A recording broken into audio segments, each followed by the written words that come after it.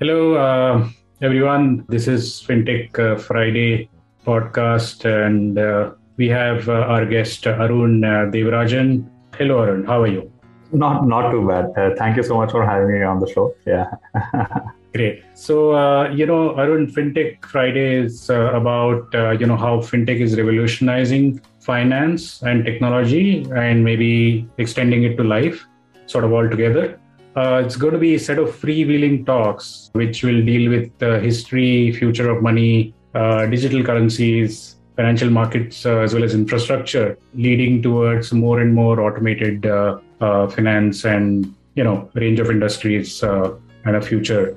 So that's kind of a brief background about the talks, and thank you for being the guest. And maybe if you could introduce yourself, your journey, going back and then where you are, and what would you talk about future would be great to start off.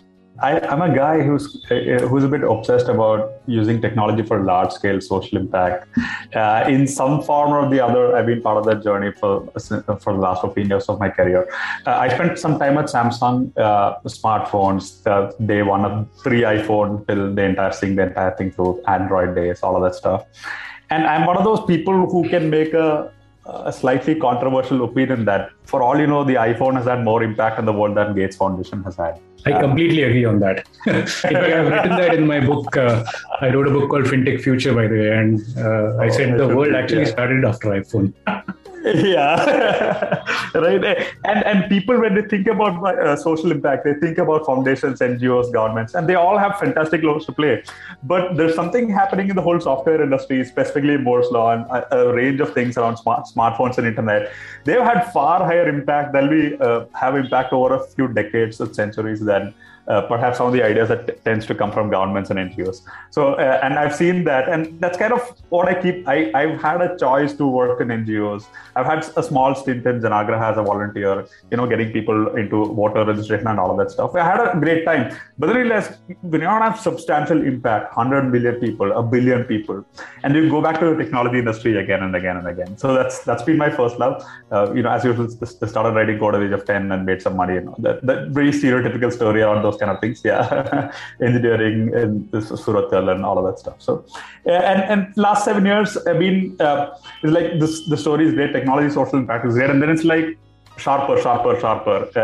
And then I've been in a variety of startups, and sometime last 5 years, I fell in love with financial services.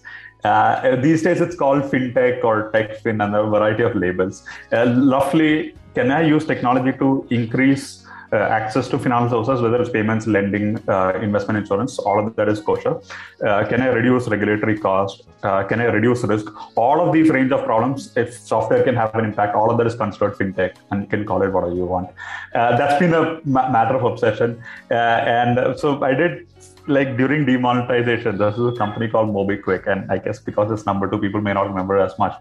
From scratch, got to 1 million people having the QR code sticker, and that is absolutely fun in like 6 months from standing up from scratch. And but then, if you do the math, if you talk to all these small businesses, they'll say sticker is great, the payments are great. They'll say some of my challenges to grow is actually access to credit. I go to a bank, they ask me to pledge my house, and I get up for 1 lakh loan. It makes no sense, right? And that's been a kind of a popular cry.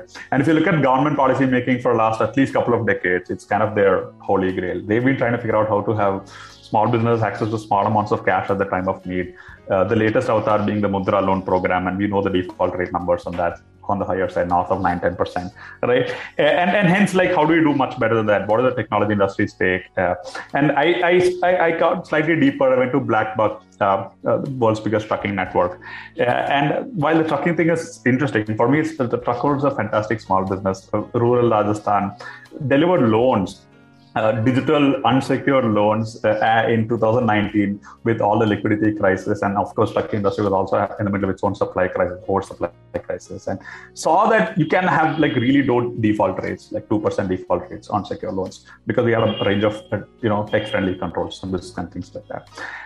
But as with all of these things, right, the ideas are great. Everyone, I'm sure there are enough literature, enough pilots that have already happened in the country and elsewhere that everyone has tried so many of these ideas. It's like, how do you make it spectacular scale? How do you make it worth a nation's progress. How do you get to that part? 1 million is not interesting. Let's talk about $300 billion. How do you get to $350 billion, right? Those are worthwhile problems. I mean, always, right? You want the smartest people in the country to work on the most important problems. That's what you really want. And that's the government's agenda. They've been very helpful in a variety of ways. Whether you want to look at their support for Aadhaar, UPI, everything that is in India stack, and Digital India, how you want to follow that, right? And hence, some of those ideas have been in the intersection of what is called OCEN, which is about how to have the technology infrastructure, using technology to design the ecosystems to accelerate small business lending. And I had some small part to play in designing some of those specs. It's built on some of my learnings and over. So those are some of the joys. And now I'm in a part where technology is great. There's going to be momentum. There is the other missing piece. It's like, how do you have risk capital? If you have $350 billion of credit gap, $100 billion will be solved by banks, and that's great. Someone has to solve a $250 billion gap. How do you solve the risk capital problem? I clearly remember Arundhati Bhattacharya ma'am in our open discussions. She is saying this will be solved by debt mutual funds in India. The thing with debt which will still happen. Which will still happen, right? And I'm looking forward. My math says, if you ask me personally, what I'm putting my money and time on these days is like building out one of those debt mutual funds that is geared to solve this problem. Sure. Specifically this problem, because that requires a slightly different muscle from the existing muscles in the country. And at least that's what I'm hoping to build out. That's kind of my current journey so far. Yeah. Sure. Thanks, Arun. I think that was a comprehensive. I think you've done many things from the looks of it. You looked at Android, you looked at obviously Apple coming out with its world-changing iPhone and the ecosystem thereabouts afterwards in terms of the entire changes in the music industry. There's so many industries that they change, right? Yeah. And Google is not left behind as well. And they've changed the world of information as we know, and the access, the video and so on. And all of these things are now going at such super speed now. It's kind of hard to keep track as to what all is going on. But kind of fast forwarding to the end of your introduction, you're now looking at how to bring effectively risk capable capital, which is available elsewhere in the world, to solve problem of SME credit gap in India, and you expect $100 billion to come through that or more, which is pretty great thought. Let me sort of take it back to one of the points that you mentioned about how software can, change the world in terms of some way, right? You can scale and so on. So there is somebody who talked about this in a very provocative way, which was software is eating the world, right? And I guess that's somebody that you probably want to talk about, or what have you learned from Mark Anderson? Do you want to take that up? Who knows? He could be your investor one day. I mean, that's pretty much everyone's dream these days. Right. So I'm trying to grapple grapple with the ways of finance works. And finance, you have on an average, people look at large amounts of data. That's called quantitative investing. People have theories about the world, and they make predictions and about that. Mark Andreessen is a unique person. In the sense, he's an ideological investor, if I may use that word. In the sense, he believes this is going to happen in the world, and he puts his money down and he builds an entire ecosystem, drives the conversation to bring that to life. The greatest culmination, of course, is the fact that he now has a $2.5 billion dedicated crypto fund, where if you see crypto is entirely extremely, like Andreessen Horowitz is right at the top. And crypto is entirely about ecosystem design. It's not about marketplace, network effects, platforms. That's been the language in Web2, the previous era of internet. But Mark Andreessen entirely about ecosystem design. And so Mark Andreessen is this guy who wants to bring that to life. He's not a guy who comes on typical talk shows and says the price of this stock will double in 3 months. That's not the guy he is. That's not the investor he is. He believes this needs to happen in the world. He believes technology is always the net force for good in the world. And he wants to bring that to life more and more and more. And his fund is structured only around those themes. So apart from crypto, he has a very strong thesis around biology. It's about healthcare. It's about computational biology. And quantified cell. Yeah, quantified. Quantified set. Yeah, and a variety sovereign of individual.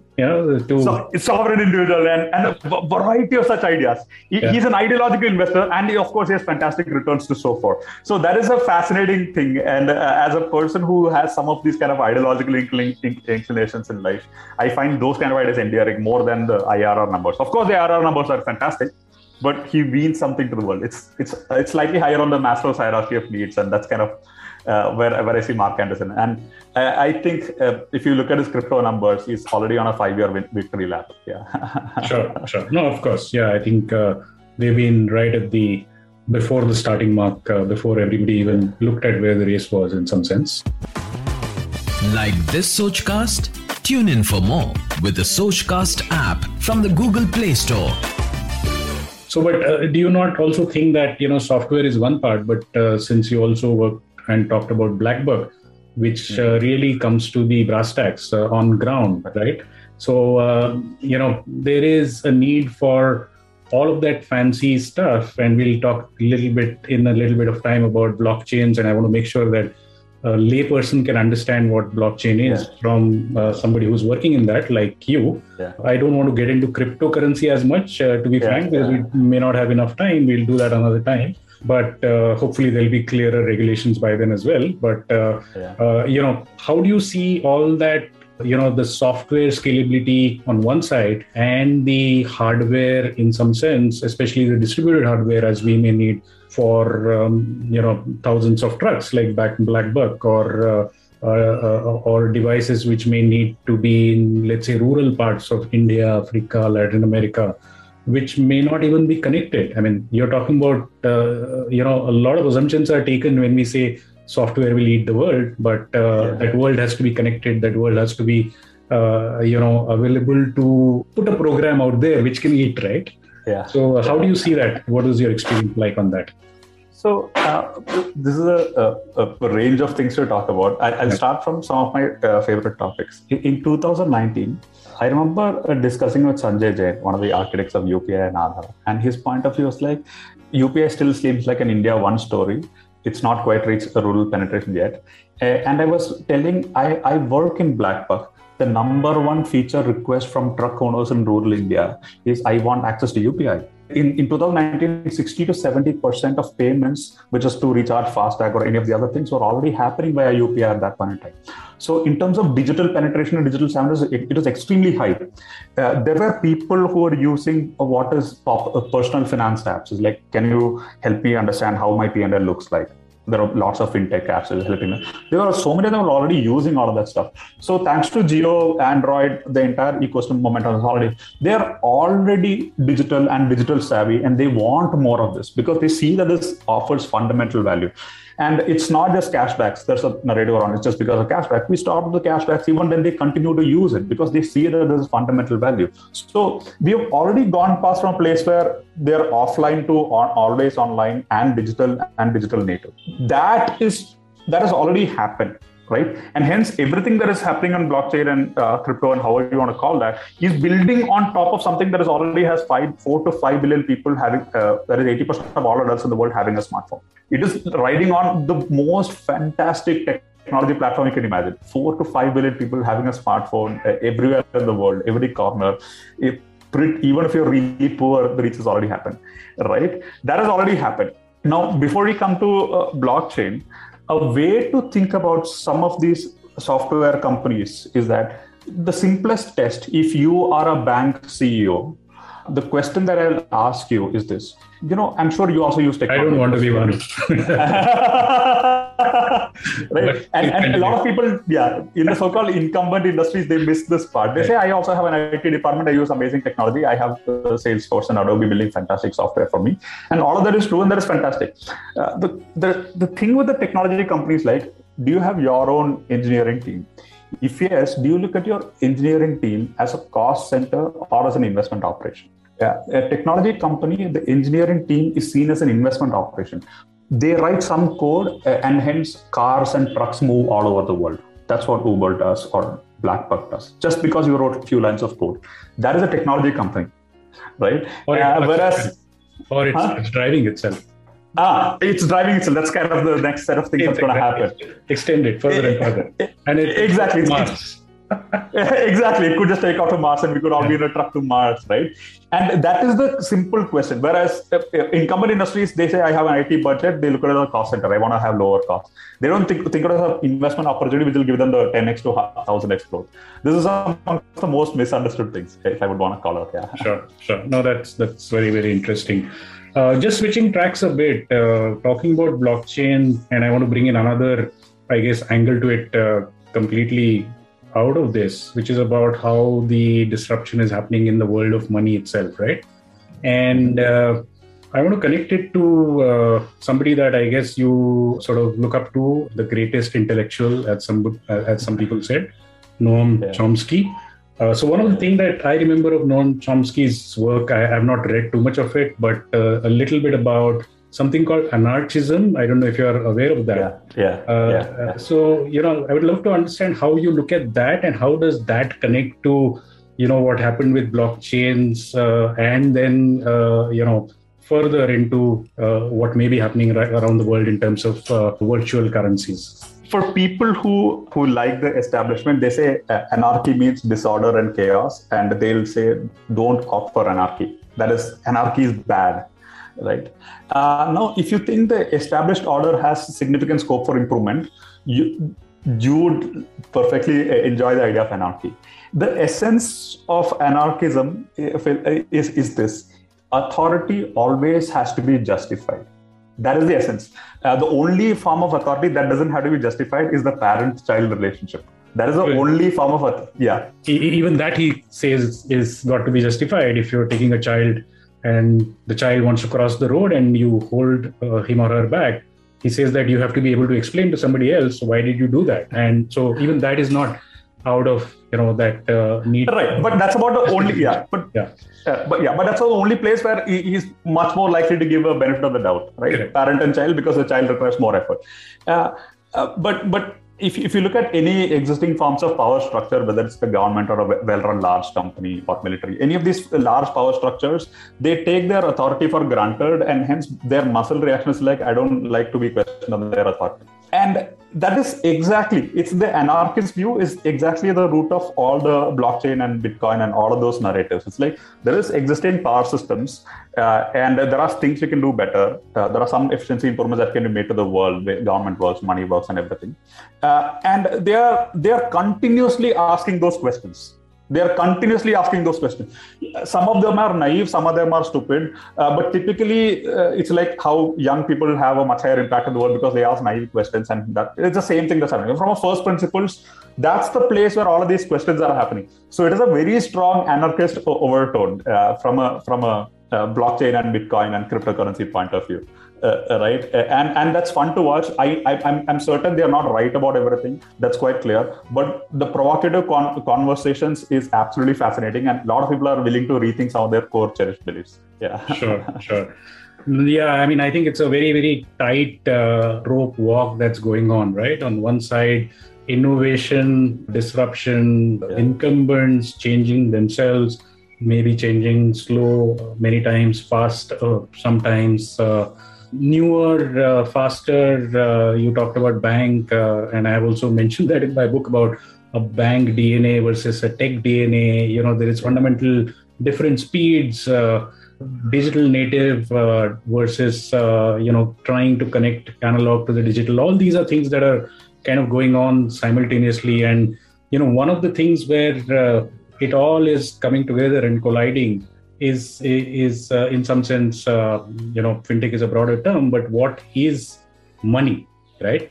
And so I just want to take it to the other part of maybe one of your interests, which is, if I'm not mistaken, you're a fan of Manchester United, right? And the overall league. What does that tell you about what money is, and how does one correlate money, which was originally, let's say, something like cowrie shell in India, or later on gold bars in US, and then paper currency, which is what we use, which has no basis, and that's where the anarchism view that why are you taking this privilege for granted? And you need to sort of show accountability to how you spend, and whether it's really on behalf of the people and so on and so forth, sort of comes into the picture. But at the base of it, money is simply a few things, right? Money has to be a base structure which helps people to exchange goods and services with each other. It has to be able to save. It has to be able to sort of come up as a unit of account, and it should be scalable, etc. Some of these things. And we also have now new forms of money being talked about, apart from virtual currencies, which are central bank digital currencies, and so on. So it's an interesting journey looking at what's going to happen over the next few years. But what does Manchester United have to do with all this? Like this Sochcast? Tune in for more with the Sochcast app from the Google Play Store. Just like global capitalism went through a specific phase where right from 80s, the amount of money that started going to private markets kept going up. Yeah. The first 2 decades was leveraged buyouts and private equity. And it's only the last decade, it's more venture capital, right? It used to be leveraged by buyouts, private equity, hedge funds was the dominant source of the private capital. The same thing happened in Manchester United, where it was subjected to a leverage buyout, which meant if I'm a fan, all the money that I'm putting into the club was used to pay off loans instead of buying more and more superstars. This literally happened as a fan, and as a fan, this is like the worst deal. And the guy who's putting in money, the Glazers who bought the club, they basically didn't have much to lose, because if the loans are not paid, the club would be sold to parts, and the stadium would sold to parts, and it'll be like a asset recovery program. So there's an entire capitalism and football kind of mixing at that point in time. And there was also another part of capitalism which was trying to do something about that. So the person who gave the name BRICS, Jim O'Neill at Goldman Sachs. Yeah. He is also leading, trying to figure out how to do a takeover with a bunch of his friends and see if that can be brought back to the fans. That was his positioning, and of course that attempt failed. So that we don't need to have it. United need not be so over leveraged and things like that. Now, they're all capitalism's answers, but perhaps some of the most exciting answer that I'm looking for is that because of the blockchain, crowdfunding, distributed autonomous organization called DAOs, all of those things finally give a chance for fans to own Manchester United, which is how it should be. If you look at the greatest clubs, their peers in Europe are basically Barcelona, Real Madrid, Bayern Munich. All the three are fan-owned. So Bayern Munich is 51% fan-owned. Adidas and Audi have about 10% each. But broadly, that's because they're from the local area. Real Madrid and Barcelona are fan-owned, and hence that is extremely powerful. Manchester United is owned by an American guy who bought it on a leverage payout. It's classic capitalism, and that's everything wrong about football. And it's everything wrong about capitalism. That's not how football should be. It meant Cristiano Ronaldo, the greatest player of this decade or the last 2 decades, instead of continuing to play at Manchester United, he played in Real Madrid. And United could have been the team of this decade as well. That is the impact. But the whole underlying mechanics of everything you see about DAO and blockchain will give fans a chance to take over Manchester United, because that costs about, say, $3 billion. $3 billion is a lot of money, but given that you can easily run a crowdfunding campaign, everyone can easily do this online, and there are enough well-run fan groups, you can just raise this capital.